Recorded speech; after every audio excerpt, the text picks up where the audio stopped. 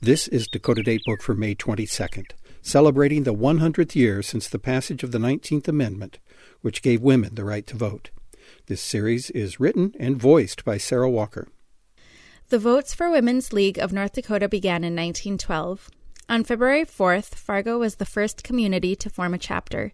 The chapter grew quickly. Mrs. Clara Darrow was elected president, and many well-known Fargo women entered their names on the charter membership list. Mrs. Helen DeLendressy, who was elected treasurer, provided use of a room for headquarters, which was open to the public on Tuesdays, Thursdays, and Saturdays for several hours. It was stocked with suffrage literature. A member of the organization would be on hand to talk with visitors. Even special stationery was selected.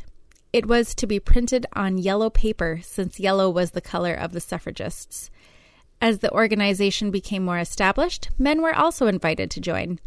Any resident of the state could join through the Fargo group until more towns could establish and support their own local societies. Grand Forks, Dickinson, and a number of other towns quickly formed local chapters. The Women's Christian Temperance Union even established a Votes for Women committee within their state organization.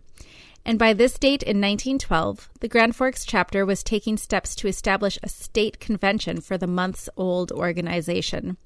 The Grand Forks Evening Time noted that the local club believed that the only way to gain the necessary strength to effect a change was to unite the several local clubs in the state. Because Fargo was the first city to organize, the Grand Forks chapter felt that Fargo should host this first convention, though they agreed to assist. They picked the date of June 13th, planned 3 sessions for the attendees, and arranged to put on a public performance of a suffrage play called The Pot and the Kettle. This organization for suffrage would only continue.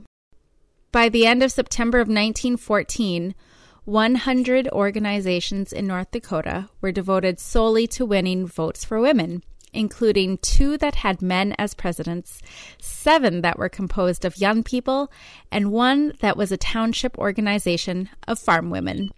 This is Sarah Walker. This series is produced in cooperation with the State Historical Society of North Dakota and the North Dakota Women's Suffrage Centennial Commission, with funding from Humanities North Dakota.